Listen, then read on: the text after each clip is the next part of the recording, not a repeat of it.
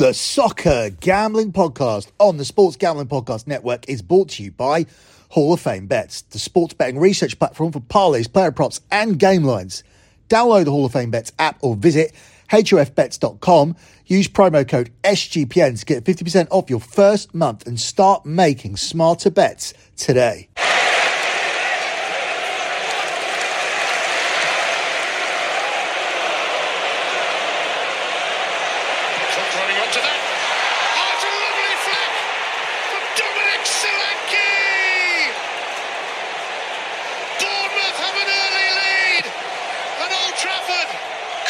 Fantastically again in front of McTominay, and the actual bounce off him, I mean, it's gone past 4 or 5 Manchester United players. Fernandes prevents a breakaway from Cliver.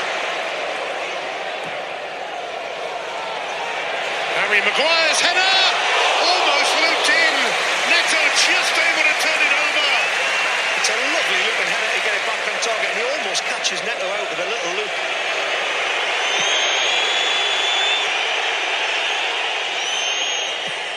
Tavernier's corner, Zabani flicked it on, and Diogo Dalot guarding that post. The magnificent delivery there, Tavernier. And Dalot in a lovely position, covering the back post area for his goalkeeper.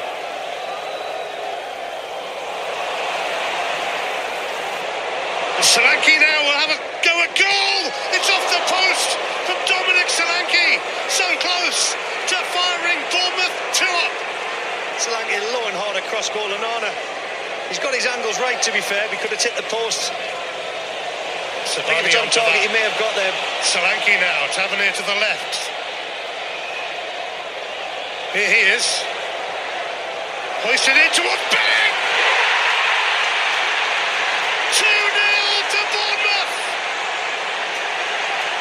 Philip Billing this time. It's a massive mismatch. Billing against Shaw. He's put it into the dangerous area, and he's saying, go on then, go and attack that. Right in front of goal. And he's only just been on the field 7 minutes. Tavernier tries again. That's a good one. And that's a goal again for Bournemouth. They storm into a 3-0 lead.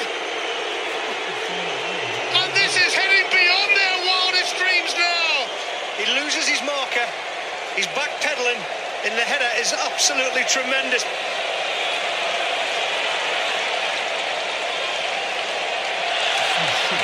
Oh, this is careless.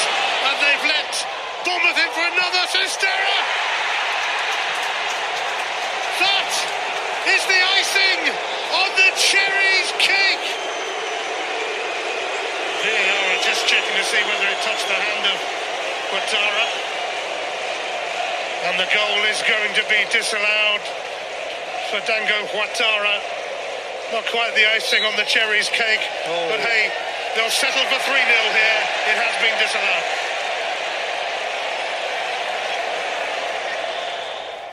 You are listening to Bet Comedy here on the Sports Gambling Podcast Network. Obviously, you're listening to BetMUFC, another fucking shit show that we need to talk about from last Saturday. You can follow BetMUFC on X at BetMUFC. That's at BetMUFC. I've somewhat abandoned that account this season, but I really should be using it to rant and rave about exactly what I think. I do have this podcast to do so, and that's exactly what I'm going to do shortly. You can follow the Soccer Gambling Podcast on X at SGP Soccer. That's at SGP Soccer. Sports Gambling Podcast Network is at the SGP Network. That's at the SGP Network or at Gambling Podcast. And finally, you could also follow my other X account. That's where I post my monthly profit and loss spreadsheet and give out free plays. That one is at LockBettingX. That's at LockBettingX. My record is 126 months in a row of transparent and track profit. It's transparent and track because I post my spreadsheet on the X account and on the website lockbetting.com, where you can see all 126 months of transparent and track profit. 126 months means I've been undefeated in sports betting for over a decade. 10 years and 6 months undefeated every single month. Had losing days, had losing weeks. I've just never had a full losing month, meaning my clients have made money for 126 months. The spreadsheet's all tracked and transparent. When you have a look at them, you'll FC. Not only do they lead to a winning month, but they also manage a bankroll sensibly. We don't do 2-unit plays after we use 1-unit plays. We don't do 5-unit plays, 10-unit plays, 20-unit plays, 25-unit plays, whale plays, max plays, play of the year plays, whatever other terminology these monopoly money twats use on the Twitterverse or Xverse or whatever we call it now on social media. I don't do any of that. I just do sensible staking, and it has led to me being undefeated for 126 months. And given the start to December, 127 months in a row is on its way. Well, now we have to talk about Man United and that performance against Bournemouth. I saw it coming. I did talk about it on the show. I was reluctant to take United to win. I said the only shoe in here is that we're going to concede, and we should be able to contribute towards the scoring ourselves, of course, because I did think we would get the over 2.5 goals as the play, and we did. Obviously, there's been a reluctance on my part to take United throughout this season, especially after the start we've made to it, and over 2.5 goals, and BTTS has been cashing on a regular basis. But United couldn't even make a contribution here. It was Bournemouth that made 3. Should have been 4 because that disallowed goal was absolutely fine. And on the balance of chances, we should have been beaten at home to fucking Bournemouth from the seaside by about 7 or 8 goals. These are clear-cut chances. It's United that are making panicky tackles. It's United that are clearing shit off the line. It's United that are being carved open in 3-3 and 4-4 situations. It was Bournemouth who should have come away, and we're unlucky not to come away from Old Trafford with a 7 or 8 goal win. We were that fucking shit. The problem that I have is, how do you beat Chelsea in a game where you statistically dominate a team that went toe-to-toe with City, and then in your next game put forth this performance where you are handed a dick in by Bournemouth? It doesn't make any sense at all. Who do you point to? Do you point to the manager again? I keep hearing this. That's it for Ten Hag. That's it for Erik Ten Hag, the fucking manager of the month. I'm sorry, you don't get that if you are the single problem at the club. Now, I understand that Man United had a very nice run-in. That's how you get Ten Hag as manager of the month. He's not manager of the month. And that's how you get Maguire as the player of the month. He's not player of the month. The only award we deserved was goal of the month for Garnacho, and that's going to win goal of the season, of course. But it was probably not right that he did get that award, but stats are stats and records are records, and you can only beat who's in front of you. And Man United did beat some easy teams, and Bournemouth should have been another one. Now begins a murderer's row of games where we need to play against Bayern Munich, and we need to play against Liverpool, and we need to go to West Ham, and we need to play at home to Aston Villa. We could lose all 4 of those fucking games, and then Erik Ten Hag doesn't start 2024 as the Man United manager, and these idiots on social media get their wish. But first of all, there's 2 questions. Who do you want to come in? Who's the manager that you want to replace Erik Ten Hag? And the second question is a question with multiple parts. Is Louis van Gaal a shit manager? Is Jose Mourinho a shit manager? Because they couldn't get anything out of not this group of players, but another group of players before that, and another group of players before that. And now we have this new group of players where Ole Gunnar Solskjaer failed. We saw Ralf Rangnick fail with them as well.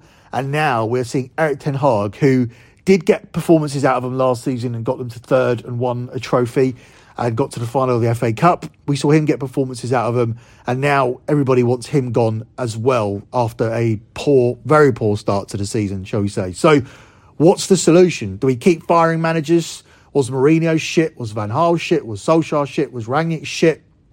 Were all of these people past their best and didn't know what they were doing, and there is an answer out there? There is the right manager who can come into United, because it should have been this guy, right? It should have been this guy who was a younger manager, who came from Ajax, who played the Ajax way of football and knocked Real Madrid and Juventus out of the Champions League, and was robbed of playing in a Champions League final because Ajax absolutely bossed Tottenham for 2 legs and somehow didn't end up playing against Liverpool. He then had all his players stolen off him because they were all sold. When you look at the likes of Frankie de Jong, when you look at the likes of Matthias de Ligt, all of these players were stripped away. And then he found a new group of players who were able to do it all over again and were able to dominate Dutch football. And you could turn around and say, well, that's a piece of piss.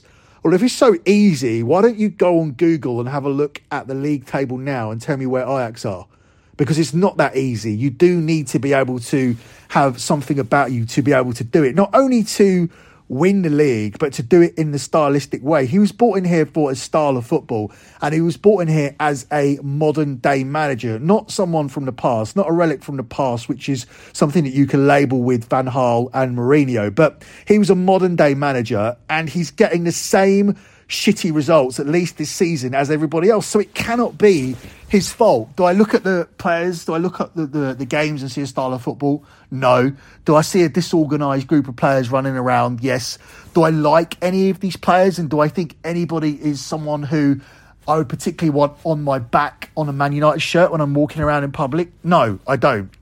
But it does come down to the players, and it does come down to the last group of players, and it comes down to the group of players before that. There is something fundamentally wrong at this club. There is something wrong here. Why?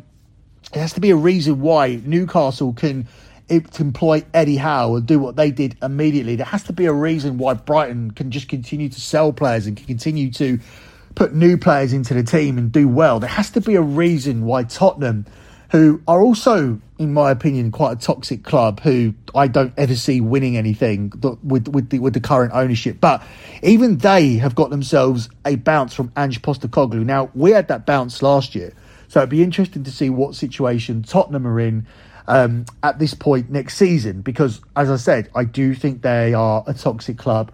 I do think there are internal issues there with Tottenham as well. So I think they could go in the same direction. But I don't care about Tottenham. This isn't Bet Tottenham. This is Bet MUFC.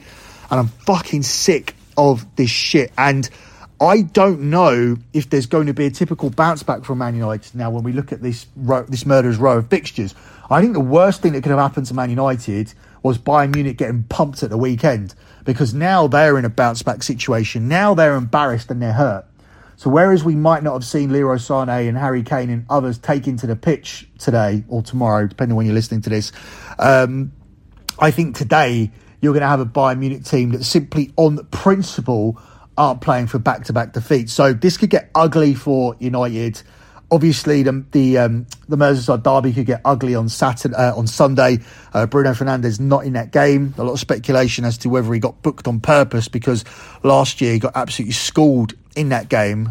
Probably a mental accusation to level at a player like Bruno, but definitely a possibility. So we're going to move on to talking about the Bayern game and the possibility of United even qualifying or for the Europa League and staying in Europe, because I think they could be entirely out of Europe tonight. That's the most likely outcome. Before we do that, let me take a pause to tell you guys about Underdog Fantasy, as they have a way to play alongside your favourite fantasy players all season long with NFL, NBA, NHL and college basketball and college football as well. Simply pick higher or lower on your favourite players' fantasy stats and cash in. So watch along, make your picks and maybe make a little cash over on Underdog's mobile app or website, underdogfantasy.com. When you sign up with that promo code SGPN, Underdog will double your first deposit of up to $100. That's Underdog Fantasy and the promo code SGPN. Let me also utilise this pause to tell you guys about Hall of Fame Bets, where you can stop betting in the dark and join over 30,000 users researching with Hall of Fame Bets to craft more intelligent, data-driven parlays. Download the Hall of Fame Bets app or visit hofbets.com and use the code SGPN to get 50% off your first month today. Start researching and start winning with Hall of Fame Bets. Hi, Eric. You're obviously not in a great position going into your final group game. What would the feeling around this club be if you can't qualify out of this group? I don't know. What I know is I never think in a negative scenario. I think we think positive. And so we know what to do. We have to win to stay in Europe. So it's all about that. So we will prepare the team with that feeling and with that belief. That we are able to do it, and I think we have shown in the last weeks when we are on our best, and then we can do it. And Scott, the manager's mentioned about being at your best. You played well against Chelsea. You clearly didn't play well at Newcastle. Didn't play well against Bournemouth. Why is there such a big difference between the performances of the team? Yeah, obviously we know that. We know the inconsistencies which we have had. We're not naive to that. And I feel like for us, we spoke about it as a group with the coaching staff, and for us, the schedule's relentless, and we can't blame it on the backlog of fixtures and stuff like that. But for us, we have to come together as a group and figure out the reason why we are slightly inconsistent at this moment in time. But as you say, the boys are honestly doing everything that they can do to contribute and give the best whenever they approach the pitch. Hi, Eric. Going into this season, going into the Champions League on the back of last season, what were your ambitions for the competition? Obviously, not to go out in the group stages, but did you believe you could go far in this competition, win the competition? First, I don't think about winning the competition when you start the season. It's first get in a position that you can win. And so now we have still the opportunity. It's not anymore in our hands. But we want to stay in Europe, and therefore we know what to do. We have to win and to stay in Europe. We'll leave it there because they're just dumb fuck questions throughout. Oh, Eric, when you got into the Champions League, what did you want to do in the Champions League? Did you think you could win it? Did you want to try and win it? No, I thought we would just play the games and see what happened. And realistically, I wanted to get out of the group, but then I thought we would go out in the next round. Is that going to be his answer? You fucking tit. Like, have you ever heard a manager answer a question like that? Why ask it? I don't understand the people that they let into these press conferences. It's just a massive collection of morons, and it's very rare that we get anything that's really great to put on the show, unfortunately. But we move on. Up next, we'll look at the games. We'll start with Copenhagen and Galatasaray, where the scenario is clear. If anybody wins this game, Man United are out of the Champions League because they both start above us. So we need a draw specifically in this game. That was really understated in that whole press conference, how it's all this talk is about United doing what they need to do and United will be prepared to win. It's a must-win game. And obviously, yeah, that sells the game and gets people to have more of an interest in it via TV coverage, whatnot, whatever, and the media. But we need a draw in this game. And as you guys know from betting, the draw is always priced up as the highest outcome in any match. So it's not very likely that we're going to get that favour, but there is a real possibility of a draw in this game, because if you look at the odds, both teams are priced up at 6-4 to win it, and the draw is at 11-4, obviously the bigger price, but they've already played out a draw. And this is going to be a game where both teams go for it. If one team goes ahead, then the other team are going to go for it. So if Galatasaray take the lead, Copenhagen are going to be in a position where they chase the game. If Galatasaray take the lead, Copenhagen are going to chase the game as well. Galatasaray start behind Copenhagen in the group. That is on goal difference because the first game between them is a draw. Galatasaray can't overturn the goal difference without winning this game. So this is a must-win game for Galatasaray. And that is a situation that can lend itself to a draw. If Man United score in their first 5 minutes in the game against Bayern Munich, let's say the other game's still 0-0, temporarily the table will show that Man United are on 7 points and these two teams are stuck on 6 points. So it's not impossible. It's not mission impossible. What is impossible is if Man United play the way they played at the weekend, and what will probably be impossible from the start is if Bayern Munich are looking here for a huge bounce back from their defeat against Eintracht Frankfurt. And as I said, that's probably the worst thing that happened at United. Some idiots will be looking across at that and thinking, oh my God, we can beat them. They lost 5-1 to Frankfurt. No, they laid an egg. They didn't play the week before because their game was postponed, and obviously they were lethargic, and now they'll probably be coming here looking to make a statement in what was going to be a meaningless group game. Copenhagen benefited from Bayern Munich playing a pretty meaningless group game last time out and were able to get a vital point, which puts them in a position to qualify, which no one expected. But I don't think Man United are going to be afforded that luxury here at Old Trafford. So before we look at that game, let's have a look at what I think will happen in the other game. I do think a draw is a real possibility, but I'm going to take Galatasaray in the draw no bet market here. I think they just find a way. I think Copenhagen have shown throughout this competition that they can't handle pressure. They did come back to win 4-3 against Man United, but previously Galatasaray pegged them back from 2-0 up, and they were also unable to hold on to a 1-0 lead against Bayern Munich. So here, I think Galatasaray will find a way to scrape through, but I'm going to protect myself by taking them as a pick here in the draw no bet market, because if it's a draw, we get a push, and obviously if it's a draw, it's a great result for United, because it means they just need to do their bit. Galatasaray have won 13 of their past 15 matches this season, and will come out all guns blazing to steal a place in the knockout phase. And I think their experience with the players that they have, and the fact that Copenhagen have shown a nervousness in strong positions so far this season, I think Galatasaray will edge it. As for the other game, let's have a look at the odds here. Bayern Munich come to Old Trafford as the favourites to win it. Manchester United, despite the fact that they are the ones who need to win this game, and Bayern Munich rather have absolutely nothing to play for. United are the 2-1 underdogs. It's 3-1 on the draw, and Bayern Munich here are the 5-4 favourites.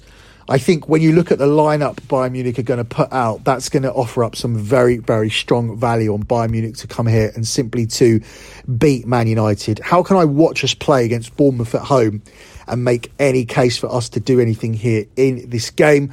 Both sides were humiliated at the weekend, and United's loss, though, was more indicative of the bigger problems they had, whilst Bayern Munich, they simply laid an egg. This is a team who dominate the group stages. This season is one of the first times they're not going to have a 100% record, and is the first time they're going to have a 100% record in the last 3 years, but they've still won 4 or 5 group games.